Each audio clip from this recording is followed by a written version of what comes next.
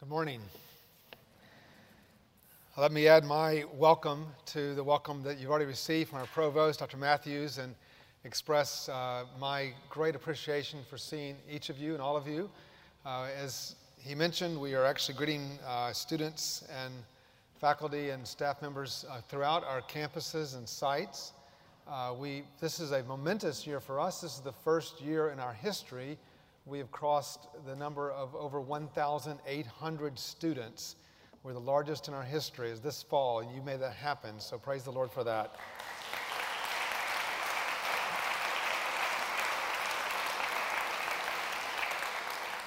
We are greeting students today on live stream from, of course, our campus in Orlando, as well as here, but also in Tulsa, Oklahoma, and in Memphis, Tennessee, and our newest site in Colorado Springs. And we're so thankful and grateful for all of those students.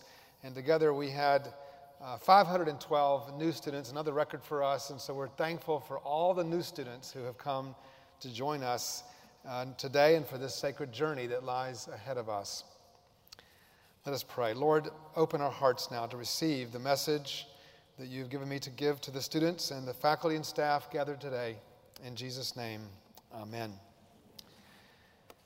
The year 2020 will go down as one of the most momentous years in a generation. Some years are shy and unassuming and easily blend into the others, don't they? But some years stand out as defining markers, which challenge our assumptions, calling us afresh to lean into what God might be saying to us. And again, summoning us afresh to new discoveries about what it means to be the people of God at this time. This year will not be easily forgotten, nor should it be. This is not a year for steady as she goes. This is not a year for playing things safe or business as usual. This is a year which calls us to remember afresh what it means to be God's people for our time. This year we have seen almost like the hurricane force, three events which have converged upon 2020. The first is the COVID-19 pandemic, which has brought a major disruption to our shared community life together. Second, the global economic downturn, which has unleashed so much distress and pain and suffering throughout our world.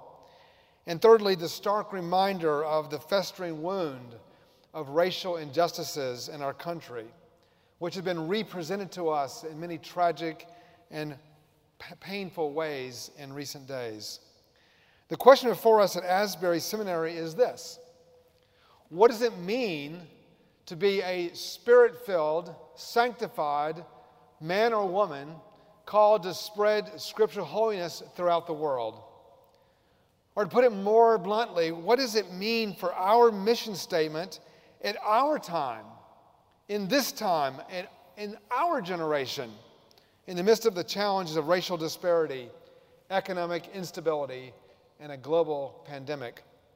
Well, as your president, I submit to you on this solemn occasion of our 97th opening convocation of Asbury Theological Seminary that these disruptions, the 2020 disruptions, should serve as nothing less than a wake-up call to the Church of Jesus Christ. Amen. This text today: wake up, O sleeper, rise from the dead, and Christ will shine on you. That verse, probably one of the earliest fragments of one of the earliest Christian hymns ever written in our movement. That fragment, you might hear echoes of that text from Isaiah 60, verse 1. Arise, shine, for your light has come, and the glory of the Lord has risen upon you. Or perhaps you hear Isaiah 26:19. Your dead shall live, your bodies shall rise. You who dwell in the dust, awake and sing for joy. Put those together and you get something of this amazing early Christian hymn.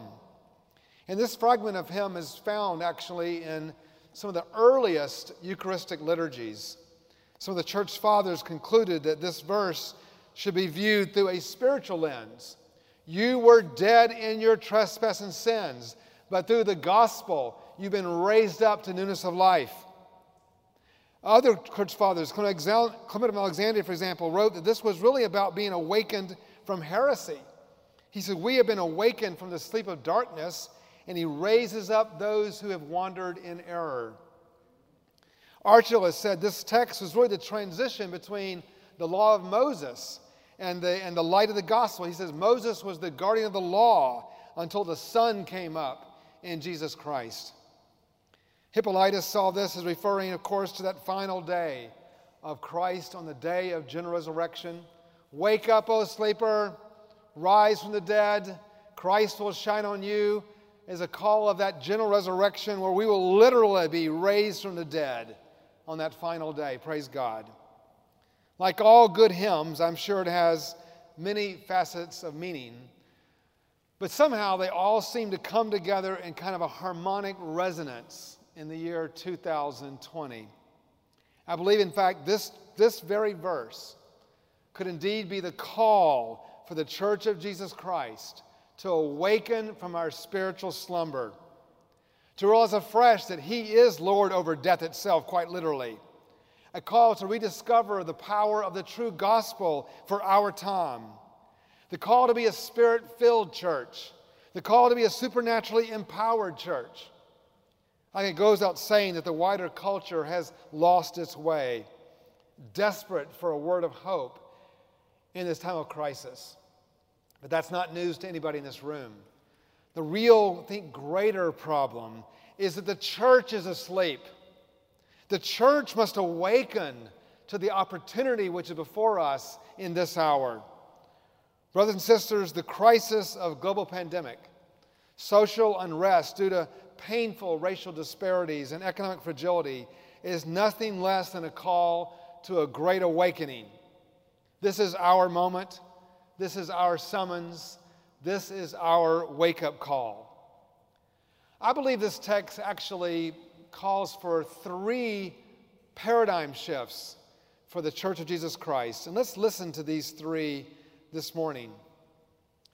Paradigm shift number 1.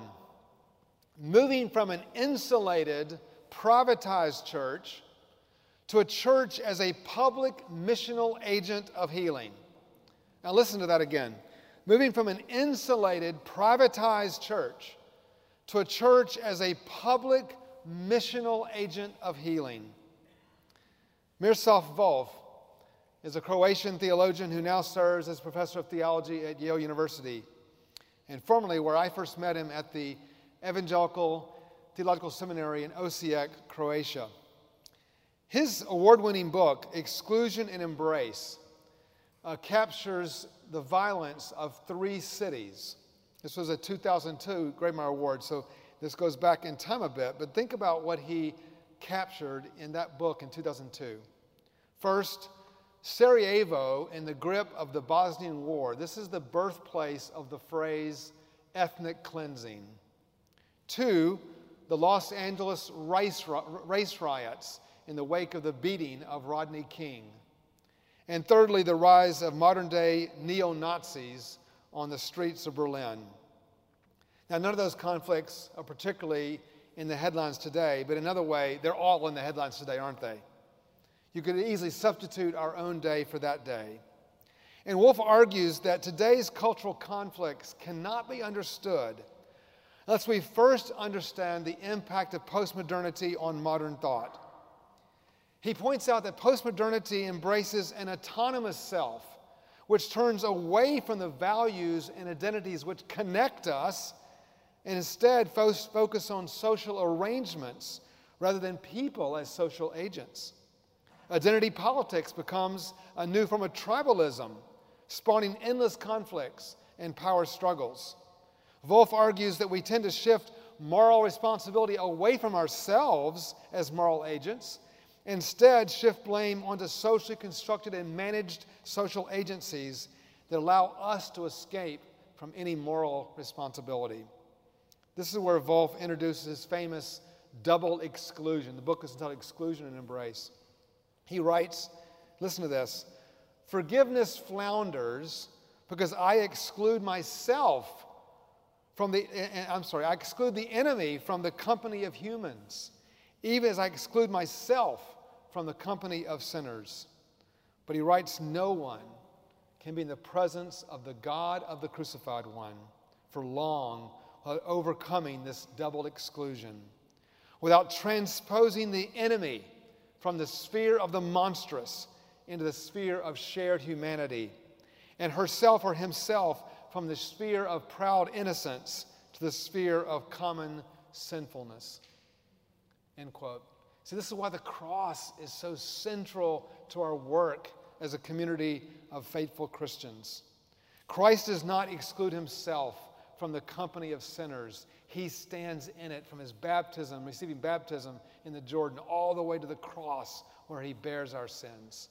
And yet Christ embraces a world in the face of their own rejection of him. While we are yet sinners, Christ died for us, Paul declares. This is Christ shedding the double exclusion. This is not cheap grace, a cheap I forgive you. This is not just a justice that is separated from reconciliation, which actually bears the pain and suffering of others. The contemporary church has insulated itself from the pain and suffering, which is the heart of the gospel. And we need a wake-up call.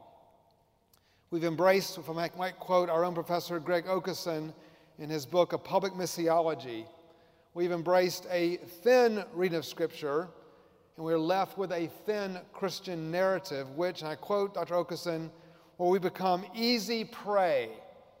The Christian narrative can become easy prey to the dominant narrative of this world, such as nationalism, tribalism, global capitalism, and progress, end quote.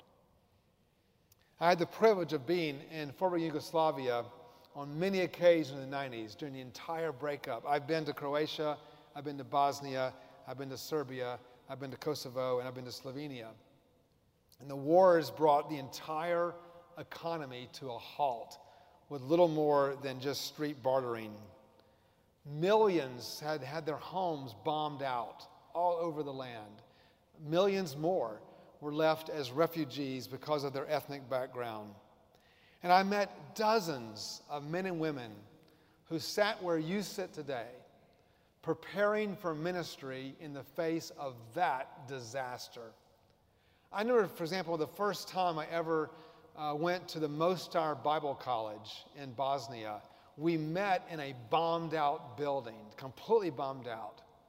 And yet the students had expectation and hope in their eyes that they would be missional agents of healing. They had no luxury of being insulated from a country in pain because everybody was thrown into it. And we also must recognize we cannot escape the world's mess. We must wade into it. We must embrace it with the transforming power of the gospel and be agents of healing. Paradigm shift number 2. We must move from being a cultural echo chamber to the rediscovery of the distinct voice of the church for our time. We come now to the second storm, that of racial unrest in our country.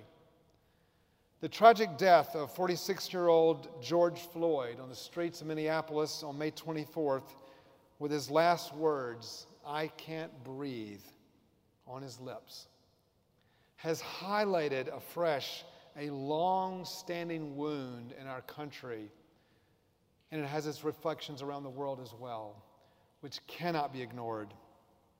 There's a deepening despair which has brought our black citizens in 57 years from the hopeful phrase of Martin Luther King Jr. in 1963, "I have a dream," to the desperate plea, "I can't breathe." Willie James Jennings, the former professor from Duke Divinity School, now Yale, has called this wound a diseased social imagination. Its roots absolutely are in our hearts. But while sin is personal, it is never satisfied to stay there, is it? It longs to infect all of our institutions and social arrangements. Sin is personal and systemic. It's private and public. It's internal and societal. It's individual and corporate. There's nothing wrong with our participating in peaceful protest to demand attention to the deep wound in our society. we share many of the same frustrations and anger which has erupted in our streets. But our message is not one of promoting the destruction of communities, but the rebuilding of communities on the foundation of true reconciliation. This is why we must reclaim our Christian voice and represent to the world the possibilities of transformation the world can't imagine. My 2019 convocation address last year focused on the work of Alasdair MacIntyre, who rightly argued that the society had lost the moral foundation to produce transformation, and we're only left what he calls emotivism, where we just shout at one another. It's the loss of the Christian worldview. Hear this, it's the loss of the Christian worldview, which is the very gap between the hopefulness of the pastor Martin Luther King Jr., I have a dream, and the desperate plea of dying George Floyd, I can't breathe. It's a loss which the culture cannot name. However, we have a message which is true for any nation, including our nation, which seeks to honestly face up to a diseased social imagination. I want to give 4 brief examples. First, as Dr. Arnold beautifully prayed, we affirm in the Scriptures that all persons are created in the image of God. Amen? All persons have dignity because of that. This is one of the great foundation stones of the Christian message. But we also affirm that the entire human race, as was also prayed, is captured under the bondage of sin. We are all in the community of sinners. Unless we're in Christ, we are captured in that. It makes forgiveness possible because it gives us the context of grace. We are joyful recipients of grace. Therefore, we can freely offer it to the world. As Wesleyans, thirdly, we believe in the power of Christ to transform our hearts and redirect them toward perfect love. I love the fact that we don't simply have to believe in alien righteousness, as to say something that's only forensically true about you, when it can actually be experientially true about you. That's the heart of the Wesleyan message. God actually is transforming you. He doesn't just simply declare you holy, He wants to make you holy.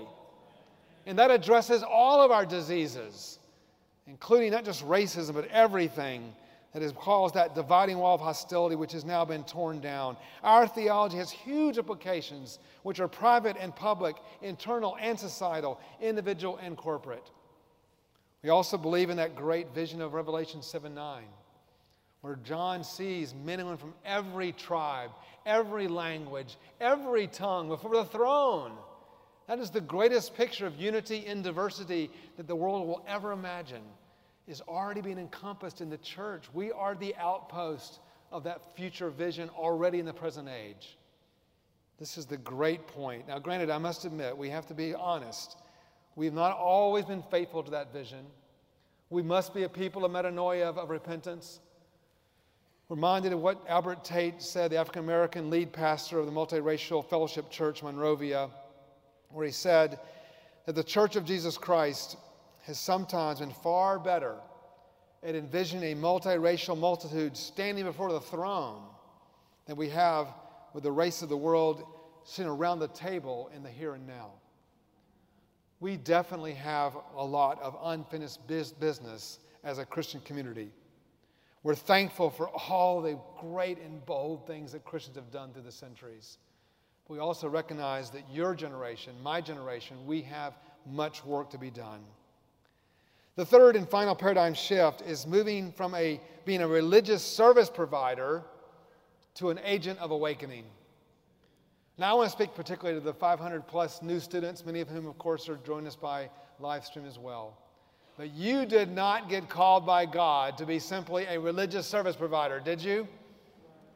You were called by God to be an agent of transformation. This is why you're here. This third storm of the COVID-19 pandemic has disrupted so many of the key features of Christian and human identity of gathered community fellowship. And our hearts go out to all those who've suffered and been in hospitals, and many, of course, tragically have lost their life. On the one hand, we want to fully understand and embrace that the wearing of masks and the keeping of social distance is an expression of compassion one for another, in particular our most vulnerable citizens who are in our healthcare workers who are in the front stage of this pandemic. So let me just repeat so everybody hears me. I affirm and I resonate with that message. My mask is right there on the chair. I'll put it on in a minute again. But it is not the only message that Christians have to bear in this hour. Safety is a very good value. But for the Christian, indeed any healthy society, it is not the ultimate value. A culture which takes down diving boards from swimming pools because someone might get hurt is also a culture which will never send a man or woman to the moon. A culture which shines ultraviolet light on the bed sheets of five-star hotels to show us what's lurking there is a culture which has lost touch with the real sufferings of the world. The church must get its hands dirty in this world. Millions around the world in their own land are struggling against what African theologian Akinde Akinade has called the multi-headed hydra of poverty, illiteracy, ethnic tensions, colonialism, dictatorship, illness, disenfranchisement, and suffering. We must face that world. We can't hide from it. As a Christian, if my wife and I, Julie, who's here, if we were to accept the culture's prevailing hierarchy of values, we would never have sent our daughter as a missionary among the Alagwa in central Tanzania. She lives a place where there's no running water, no electricity, 5 hours from any clinic, but even if you were to take the 5 hours, there'd be no attending staff there and only meager medical supplies. It's just too risky to bring the gospel to an unreached people's group. As Christians, we must understand that our culture is driven to make safety the highest good precisely because of the loss of the eschaton and any eternal hope beyond the grave. If all you have in this life and the farthest extent of your vision is 90 years, that is an expression of perfect cultural logic to end up where we are as a society today. But our vision goes beyond the grave. Death has been defeated. We are an eschatological people. The early church understood, even in the face of immense dangers, they stood in this sacred space called Jesus Christ. That was the great Athanasius' insight, that the Aristotelian view of space was a container, and all of us were in this container called space. And Athanasius says, no, it's not true. Space for us is different. Space is Jesus Christ. He is the one that bridges the immanence of God and the transcendence of man, of humanity. And we now walk in that sacred space called Jesus Christ. Jesus Christ saw the leper, the most infectious disease of his day, and he reached out and he touched the leper because something new, altogether new is at work. COVID-19 is a call for us to reclaim the power of the gospel, not just the doctrines of it, of course that, but the spirit of it. Be a people of courage, people that face up to a world in pain, people that face up to a world in danger. Fear is not a Christian virtue. Courage is a Christian virtue. We wear our masks, we keep our social distance, but we still are people of joy. Because joy is our message against a world in despair. It's the greatest message we have. Because God in Jesus Christ, in that space called Jesus Christ, there is no death, there's no disease, there's no poverty, there's no racism. It's only new creation. And we get to occupy that space as His ambassadors in the world. Now, what does this mean for us as we think about the church that you'll be going to serve? I think it means COVID-19, frankly, is also a strangely wrapped gift of disruptive grace for us. I love that about how God uses things like this for His greater glory and our good. COVID-19 might help us remember and move from facility-based ministry models to smaller community-based models. For too long, we've nurtured the idea that Christians should, and it happens all over the country and the world, we commute out of our communities and go to church somewhere else. And we've become increasingly disconnected from the communities we actually live in. We must again be reasserted as agents of healing in the communities that we actually live in. Secondly, COVID-19 is a gift from God. It's broken us free from Sunday-based ministry to all-week ministry. For too long we thought Christianity was about Sunday morning activities. But now we're called to walk through the whole week as the people of God, embodied in our communities as the people of God. COVID-19, I think, also should have a transformative experience on what it means to do our work in theological education. We too must humbly accept the fact. For so long we have embraced the university model, where we have been too separate from the church that we serve and the communities that are in pain that we serve in. Part of why I love Asbury Global, which we're launching this year, is that brings together a hybrid learning model with our online education and our contextual sites, which meet in local churches.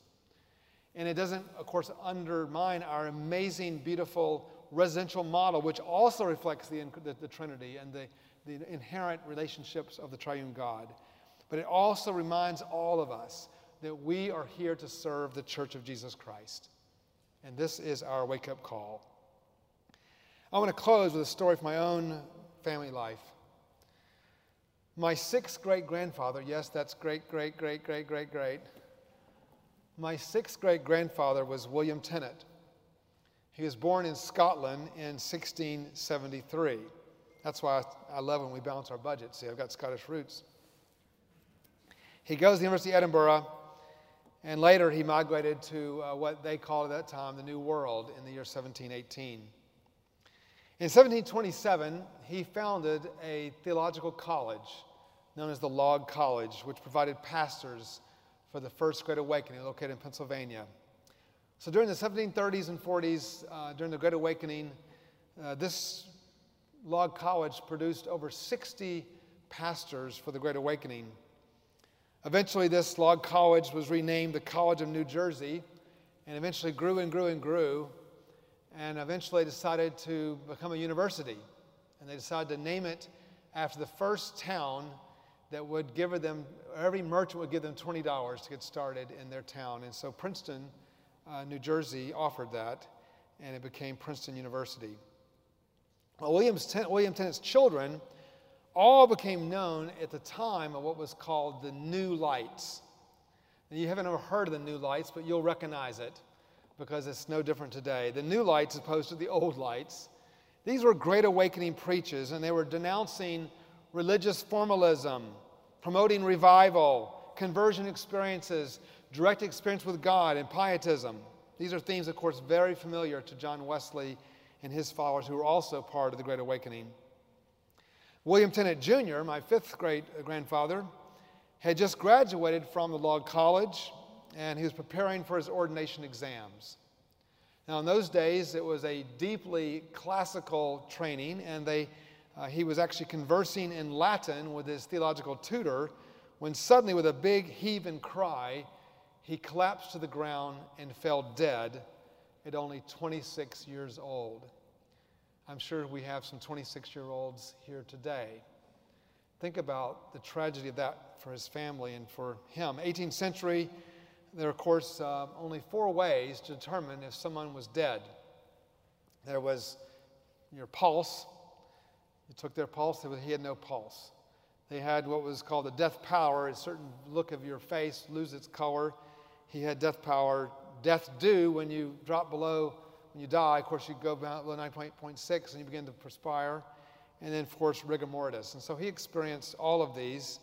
He was pronounced dead by a doctor, and they called for the funeral the very next day.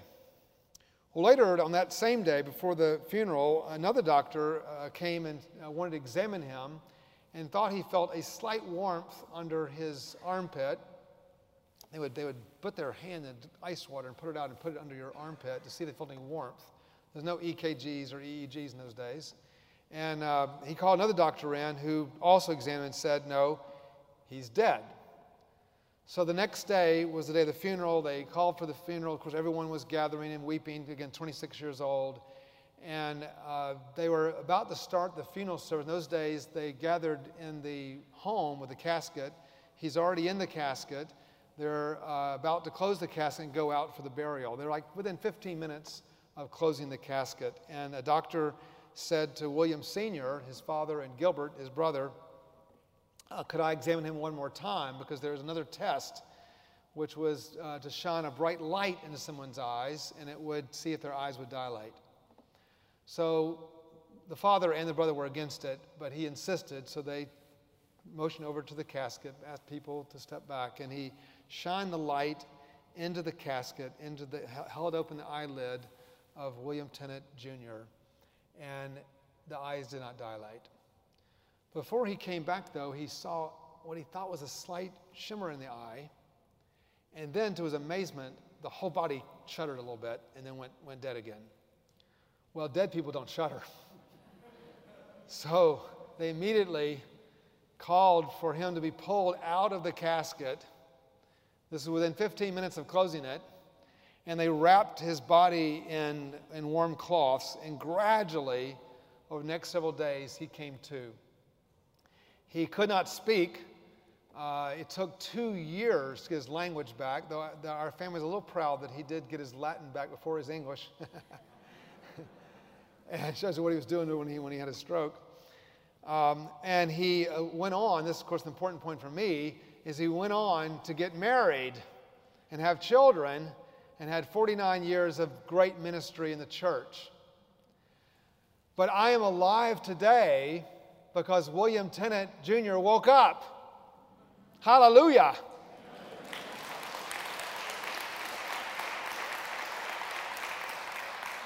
If they'd closed that casket, you'd be hearing some message from somebody else today, because I never would have existed. Awake, O sleeper, and rise from the dead, and Christ will shine on you. The culture has declared the church dead, has already called for the funeral service, but the God of resurrection is still at work. Hallelujah. The culture is ready to close the casket on the church and declare the gospel is irrelevant to the needs of the world. But the God who split the Red Sea, the God who raised the dead, the God who called forth us from death to life is still at work in the world today. The culture sees the church not as the solution, but as part of the problem. We know that Christ said, even in the face of the world's rejection, I will build my church and the gates of hell will not prevail against it. This is the opportunity which is ours. This is our great hope. He is not finished with us. He is not finished with you. He's only just begun His work of redemption in the world. Be the agent of healing for your communities.